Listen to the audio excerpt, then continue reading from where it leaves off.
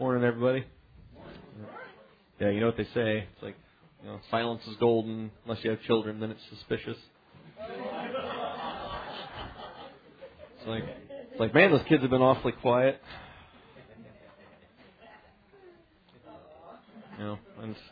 I don't know. I'm one to just be like, okay, great. It's like they're quiet. I can just chill out. Cynthia gets that look like, I'm going to go check on them. Because Mom usually is the one that gets to clean stuff up. So, Jesus, we just thank you for your word. We thank you for your goodness to us and how you have watched over us time and time again. And how you have brought us successfully from the first day of our journey to this day. And our trust is that you're going to get us successfully to the end of our journey. And what we pray today is that your word would strengthen us for the journey, God, just as you fed Elijah on his way to Mount Horeb. God, you told him that he needed that strength to get there. And today, God, we pray that you would refresh and encourage every soul, and that you would minister your word to us, that you would bring your perfect peace and direction in all of our lives. God, we pray it and ask it in your holy, righteous name. God, say what you want to say in this place, God.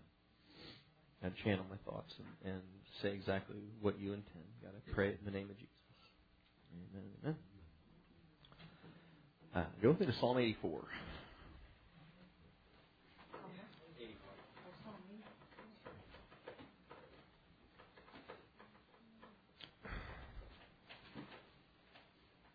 So I was looking at the weather this morning, and it was looking like it might be snowing on the way up here. I was greatly disappointed to find that it was not. I like snow. Snow is fantastic. I like, I don't know. When I worked for Kevin, he would take any excuse to cancel work because of the snow.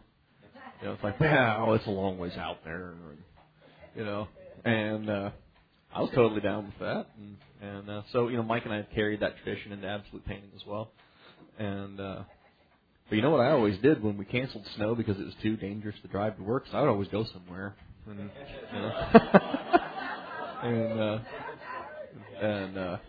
go hang out with somebody or go buy something, I don't know, something, have a good time, so. Excuse me. God bless whoever refilled the sanitizer up here. Thank you. Thank you so much. Like I should just slather myself in it. It's funny because the past couple of days I've had a couple of different people be like, "Man, you don't sound good." And I'm like, "Yeah, thanks."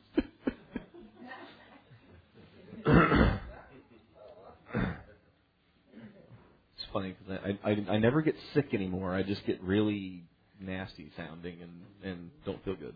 But never sick enough to actually just stay home and oh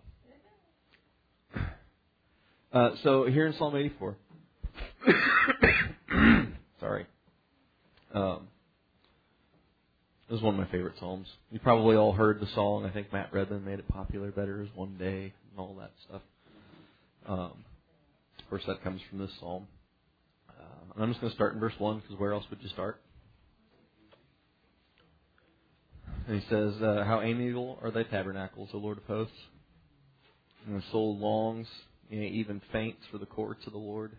My heart and my flesh cries out for the living God. Yea, the sparrow has found a house, and the swallow a nest for herself, where she may lay her young. Even thine altars, O Lord of hosts, my King and my God. I don't know what your Bible says. The heading for this psalm on mine is yearning for God's house, and I think that's a really good way to sum this psalm up, because we go through these places in our life where we come to church every week, a couple times a week, 3 times a week. I don't know how many times you're here, and yet you find yourself longing for God's house, longing for the presence of God. And it's not that He's not here at church, because He is. But, everybody that I talk to, and then, including the man in the mirror, it's like, man, it's like I am longing for something, looking for Him. And what a great place to be. Precious place to be. It's upsetting as all heck, which makes it all the better. But it's interesting that he says that his soul faints for the courts of the Lord, and so we find ourselves in this really interesting place in the church.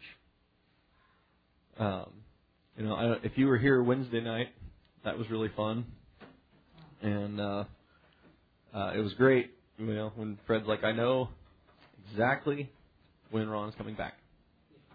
And everybody was listening with rapt attention. It's like, yes, brother, tell me. They're like, everybody's like getting ready to make a note, put it on the calendar. He was like, he'll be back when God sends him back. And everybody laughed politely. And then as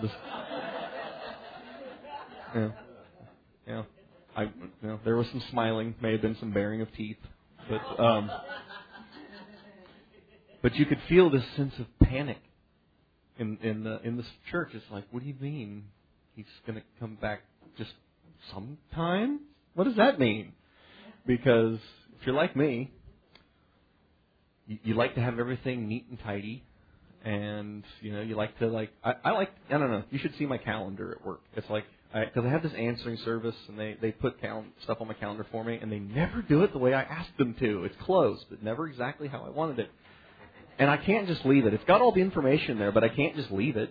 It's like I have to go in there and I have to format it exactly the way I want it. And it's got to be on the calendar just right. Got everything in there just so. And, everything in its place for everything in its place, right? It's not a right angle, it's a wrong angle. So, you wouldn't know it to look at my desk, but that's what I believe.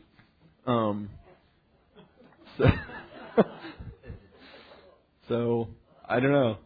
I have all this stuff on my desk that I never use, but I can't get rid of it either. I can't explain that because that's not normally how I am. But anyway, so it's like, so you mean just someday in the ethereal blue he's coming back? And there's nothing that the flesh dislikes more than uncertainty. And uncertainty is an interesting thing. Like if you work somewhere where you just go and you punch the clock, work, and punch out and go home, you don't really think much about that uncertainty seasonally, typically. Like, for Mike and I, it's like it really depends on what time of year it is, how busy things really are. And so every winter we kind of hit this place of, well, I wonder how this winter is going to go, and kind of rub your hands a little bit. And it was one thing when it was just us. Now we have like 6 guys and their families that are all like, and it creates more uncertainty. And that's fun, but the great thing about uncertainty is it forces you to try to find some kind of certainty, some kind of solution, some kind of answer. And you can look all over the place, and you can cram every square peg into the round holes you want. But the answer to that uncertainty is found in what he's talking about here. My soul longs, it even faints for the courts of God. My heart and flesh cries out for the living God. So I brought up the story about when Ron's coming back, because it's easy to just kind of come to church because that's what we do, and we go about our daily life and kind of do our thing, and then we show up at church and just wait for the showers of blessings and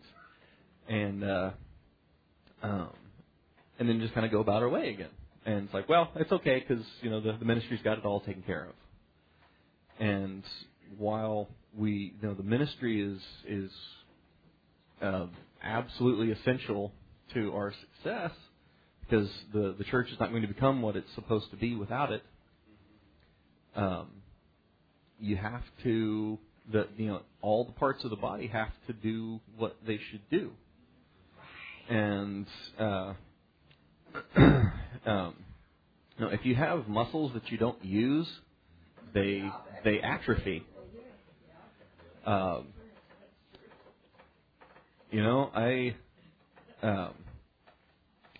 was going to the gym and I was doing all this stuff, and I thought, I'm gonna I'd read a lot of stuff about it, and I was like, I'm gonna try going deeper on these squats, because they say you should go get your thighs below parallel with the floor and stuff, and so I want to do this, and I did, and I'm still in pain,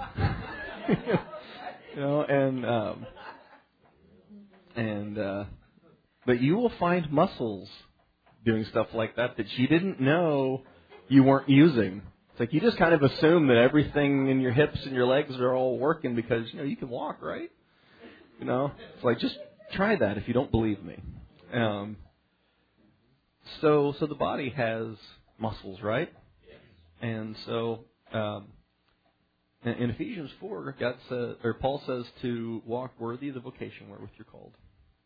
And so everybody then has something to do in the body of Christ. And it may not be terribly apparent what it is to you.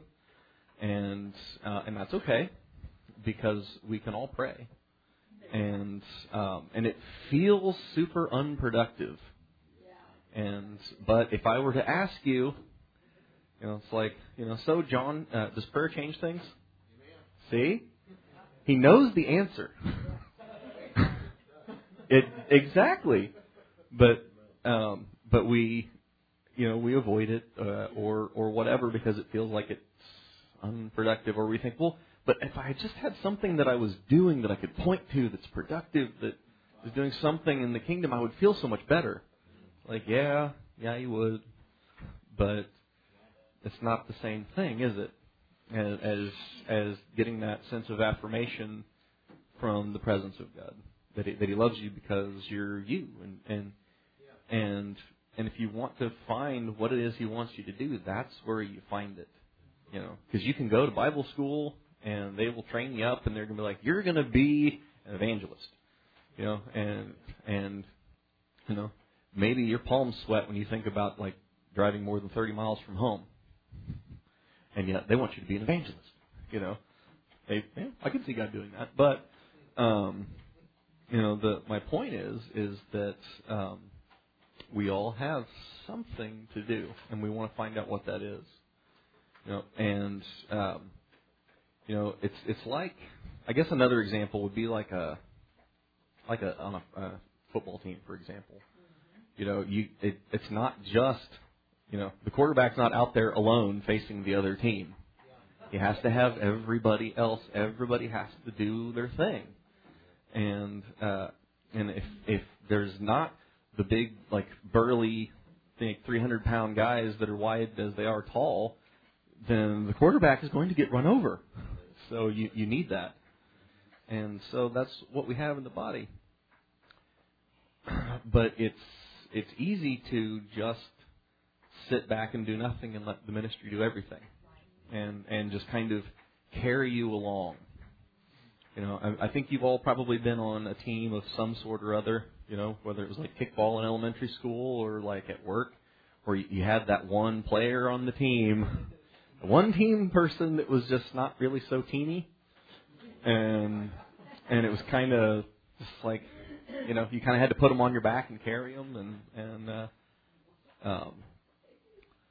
that's all well and good, because we are a team, and we do want everyone to make it successful. That's what God's been talking about week after week after week, is loving one another and building up the body. The body should edify itself in love, and it should come from every joint and every member. So we have these individual vocations in the church, but we also have the body itself has a vocation. The church as a whole has a job to do, and that's to show Christ to the world.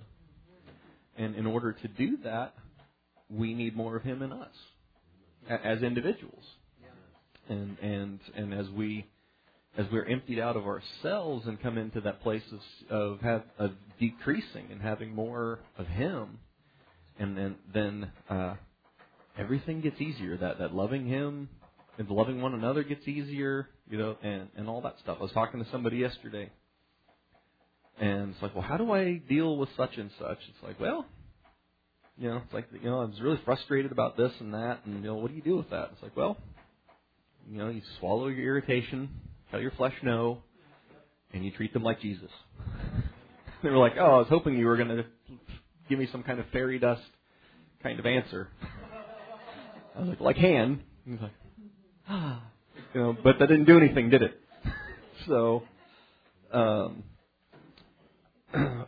as we draw closer to Him, then there is more of that happens.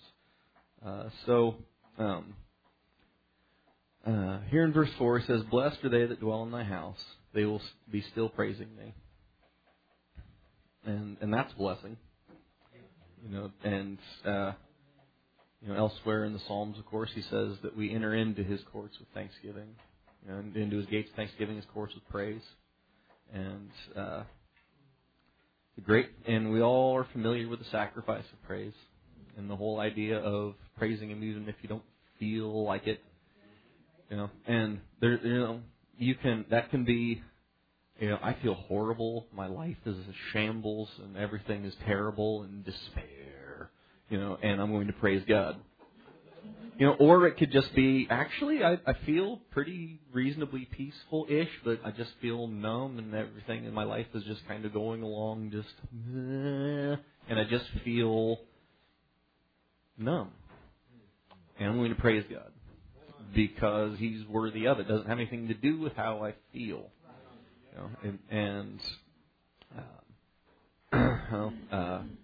Because sometimes they say that adulting is really hard. That was not even a word when I was a kid, but there's a lot of things in adulting is I really don't feel like doing this, but I'm going to have to do it anyway. It's like I'm going to have to do the dishes now because there's not a clean dish in the house, so I'm going to have to, And I've been waiting for my roommate to do it, and he's not going to, so I'm going to hire John. And or I'm going to go out of town and ask John to house sit for me. And I haven't done that because I don't have pets, but I'm thinking about it anyway.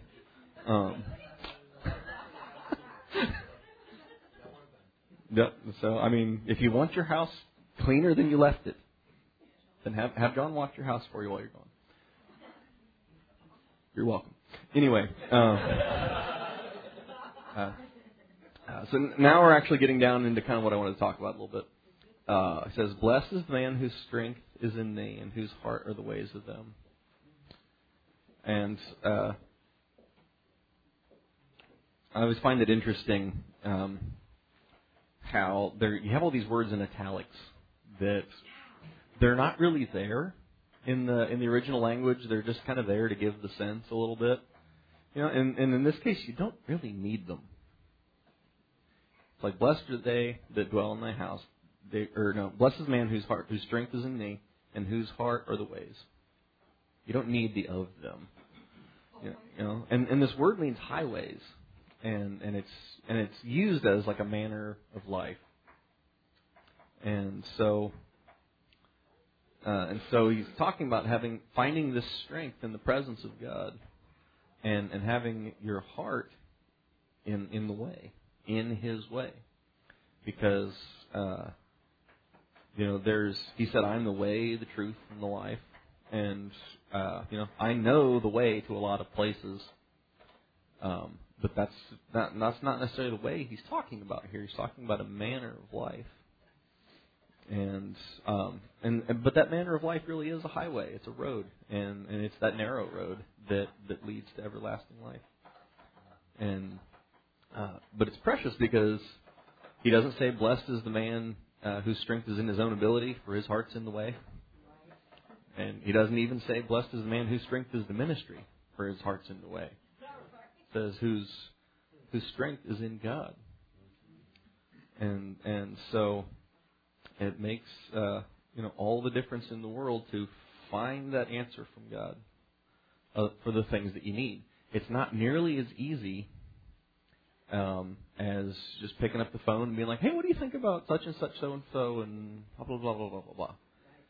And I'm not minimizing that or saying that you shouldn't do that. It's a blessing, to be able. I don't know how many times I have just needed somebody with some skin on to bounce something off of and kind of point me in the right direction. But there is such a blessing in coming to a place where only God can fix your problem, where only God could give you an answer to your problem, where only God could make you feel like things are going to be all right. So he says in verse 6, who passing through the valley of Baca make it a well, and the rain also fills the pools. This is a really interesting verse when I started digging into it a little bit. Of course, Baca means weeping. And so you go through places in life that feel like that. And, I'll be honest, I miss the Reisleys terribly. I wish they were here. Cynthia said she was listening to a sermon in the car the other day, and Levi was like, oh, it's so good to hear Ron's voice. And, we were watching one of those, when they were streaming one of the services, the kids were like, there's Ben! Oh my gosh! Ah! Like, can we go to Honduras? I miss Ben! And so we all miss them. I'm not finding fault with that at all. But to have to transfer that sense of dependence directly to him as opposed to the ministry is what the ministry is for. That's what the ministry does. And so it's like this is kind of what Ron's been pointing us towards all along. As is looking past him to look to the Lord. But he says here, passing through the valley of weeping, make it a well. And I was thinking about this, and I was looking up all these things in Genesis where they dug all these wells and stuff, and that's a completely different word. I was kind of surprised to find,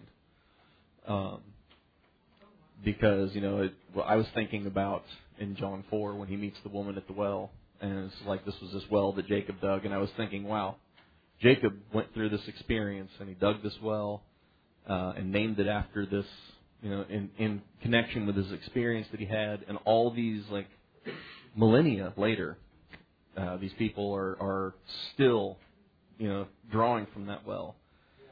And so I was kind of surprised to find that this is a different word because that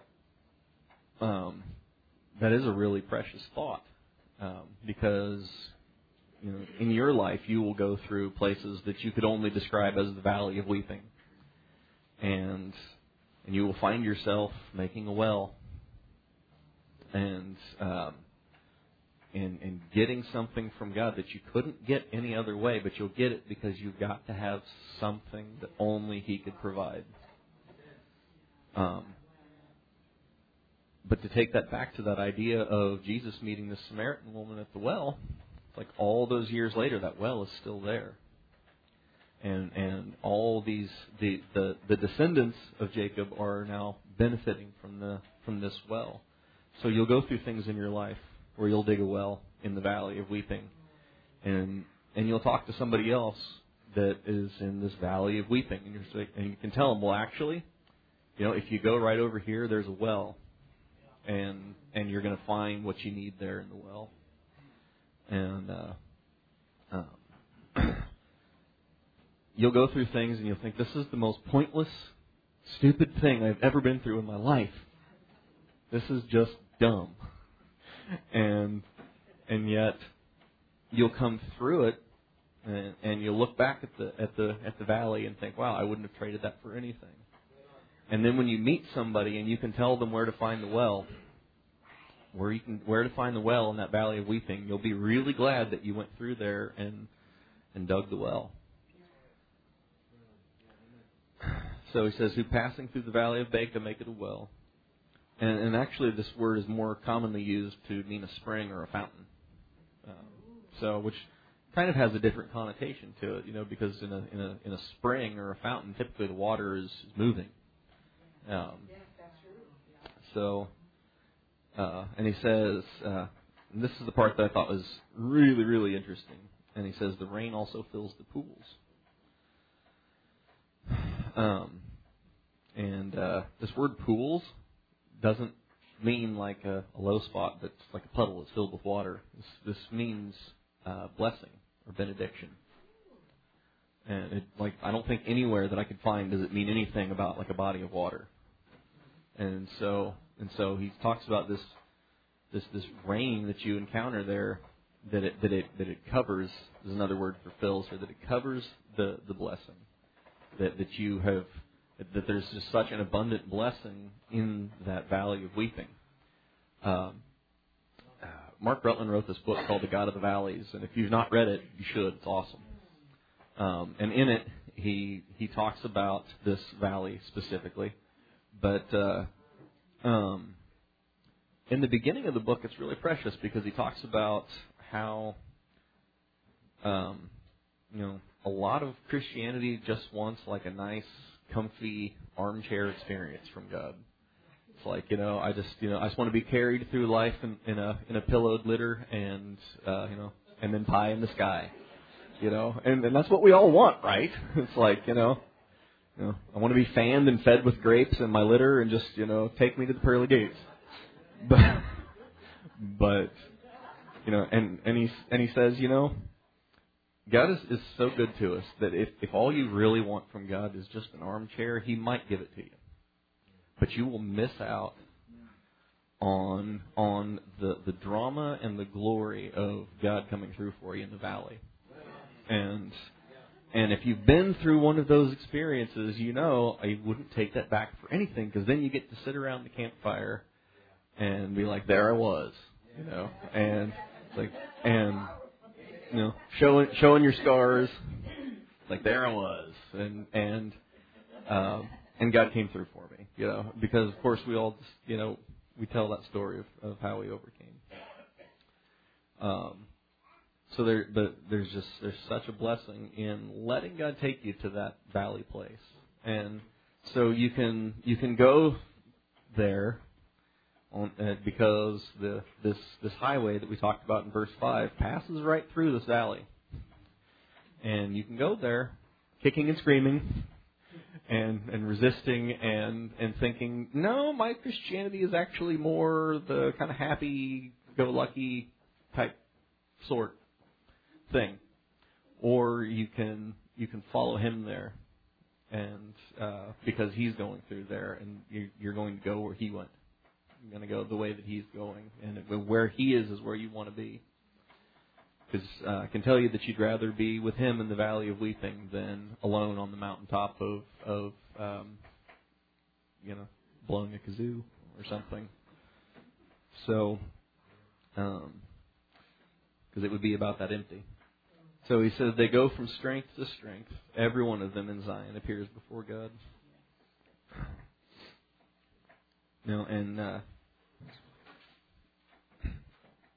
You miss out on that strength without going through the valley place, and there's a strength that comes in finding out how dependent you are on Him, because you realize that strength comes from Him, and you find it in those places, and so it's kind of one of those conundrums of Christianity that you come to this place of being totally weakened and broken and relying on Him, and you come out of it stronger than ever because it's His strength in you that does what it does. So he says, Lord God of hosts, hear my prayer. Give ear, O God of Jacob. Behold, O God, our shield, and look upon the face of Thine anointed. For a day in Thy courts is better than 1,000. I had rather be a doorkeeper in the house of my God than to dwell in the tents of wickedness. So where else would you want to be but where He is?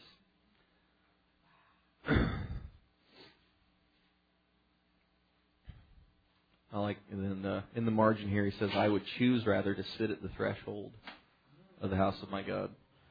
And which is interesting. I don't know. The idea of I would be happier just standing at the door, looking in at all the all the lights and the revelry and everybody having a good time. I'd rather just stand in the doorway and feel like I was a part of that than to have a place of my own in wickedness.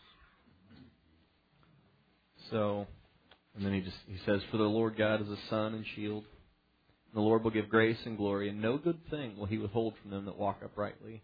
The Lord of hosts, blessed is the man that trusts in Thee. So, that's a precious thing to have settled in our hearts. It's like, well, I was really hoping that God would do X, Y, and Z for me, but I don't know. That's probably,